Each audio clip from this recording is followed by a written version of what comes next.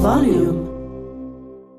Welcome to Read This. This month we're looking at a powerful debut novel that reimagines the dramatic story of Liberia's early years through 3 cursed characters, and we chat to an author whose debut novel sold over 3 million copies.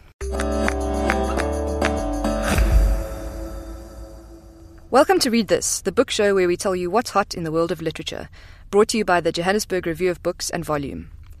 My name is Jennifer Malik and I'm the editor of the Johannesburg Review of Books. To subscribe to Read This on WhatsApp, add the number 082 382 1222 to your contact list and send us a message. That's 082 382 1222. You can also listen wherever you get your podcasts. Weyetu Moore, the author of the first novel we're looking at in this episode, She Would Be King, was born in Liberia in 1985. It's a spectacular blend of history and magical realism that follows 3 extraordinary characters.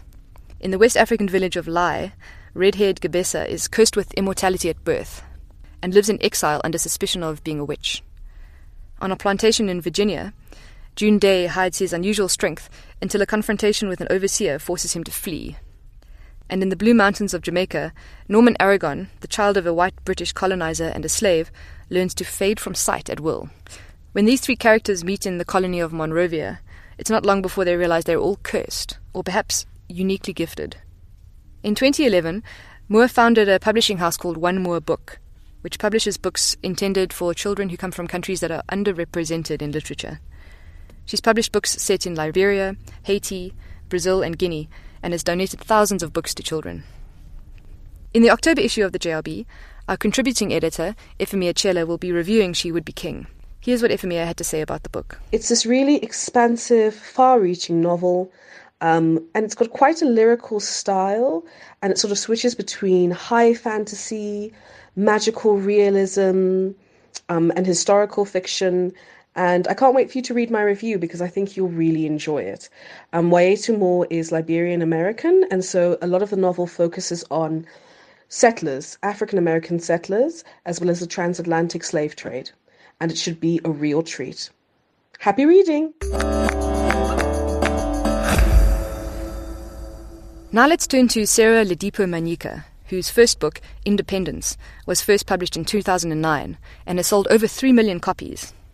The novel was recently re-released in a 10-year anniversary edition by Cassava Republic Press. Manyika is the daughter of a Nigerian father and a British mother, and was raised in Nigeria, although she's lived in Kenya, France, and England. She has a PhD from the University of California, and for several years she taught literature at San Francisco State University. Independence, her first novel, tells the story of Tayo Ajayi, a young Nigerian who sails to England for a prestigious scholarship at Oxford University in the 1960s. There, he falls in love with the beautiful daughter of a former colonial officer.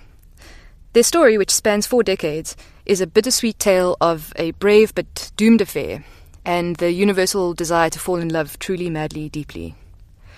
Independence is a lyrical and moving novel.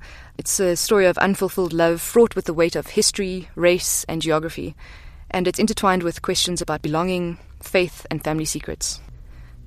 Manyika's second novel, Like a Mule Bringing Ice Cream to the Sun, takes its poetic title from a poem by Mary Ruefle called Donkey On. The book follows a few days in the life of Dr. Moreo da Silva, a cosmopolitan Nigerian woman who lives in San Francisco. She's almost 75, but she has a zest for life, and she frequently takes road trips in her vintage Porsche. She chats to random strangers, and she reminisces about characters from her favorite novels. The book is a subtle story about aging, friendship, and loss, and it's also a nuanced study of the erotic yearnings of an older woman. Sarah Ledipo Manyika was in South Africa recently for the Open Book Festival in Cape Town and the South African Book Fair in Johannesburg, and she found a few minutes to sit down with me to talk about her work. The interview that we did will be published in the October issue of the Johannesburg Review of Books, but we have a sneak preview for it in this episode. In the excerpt that we have, Manyika talks about Toni Morrison, the celebrated novelist and Nobel Prize winner, who passed away in August, aged 88. Well, I'm very flattered if there's any kind of little connection between what she was trying to do and what I try and do. I think what I take from Toni Morrison was not writing for the gaze, whatever that gaze may be. be that, the Western gaze or white gaze or the powers that be gaze or the male gaze. She was writing what she wants to write. I write what I like, to riff on Biko's title. And so I think in that sense, that's what I'm trying to do.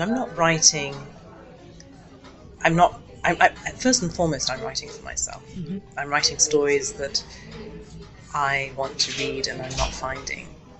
But I'm also, if it is that I'm writing about, I don't feel the need to explain. So, something that I'm writing about a Nigerian or some cultural something, I'm not going to belabor my writing, make it heavy by explaining because I'm, thinking, most readers or a lot of readers won't understand. No, I'm just writing what I'm writing.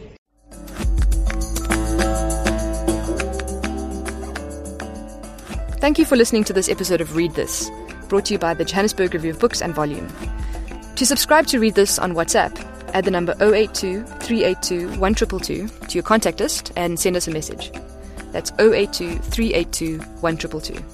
You can also now listen to the show wherever you get your podcasts. Just search for Read This. Ciao for now. I should have a catchphrase.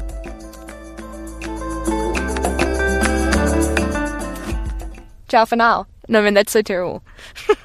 People will think I'm not saying it ironically. Volume.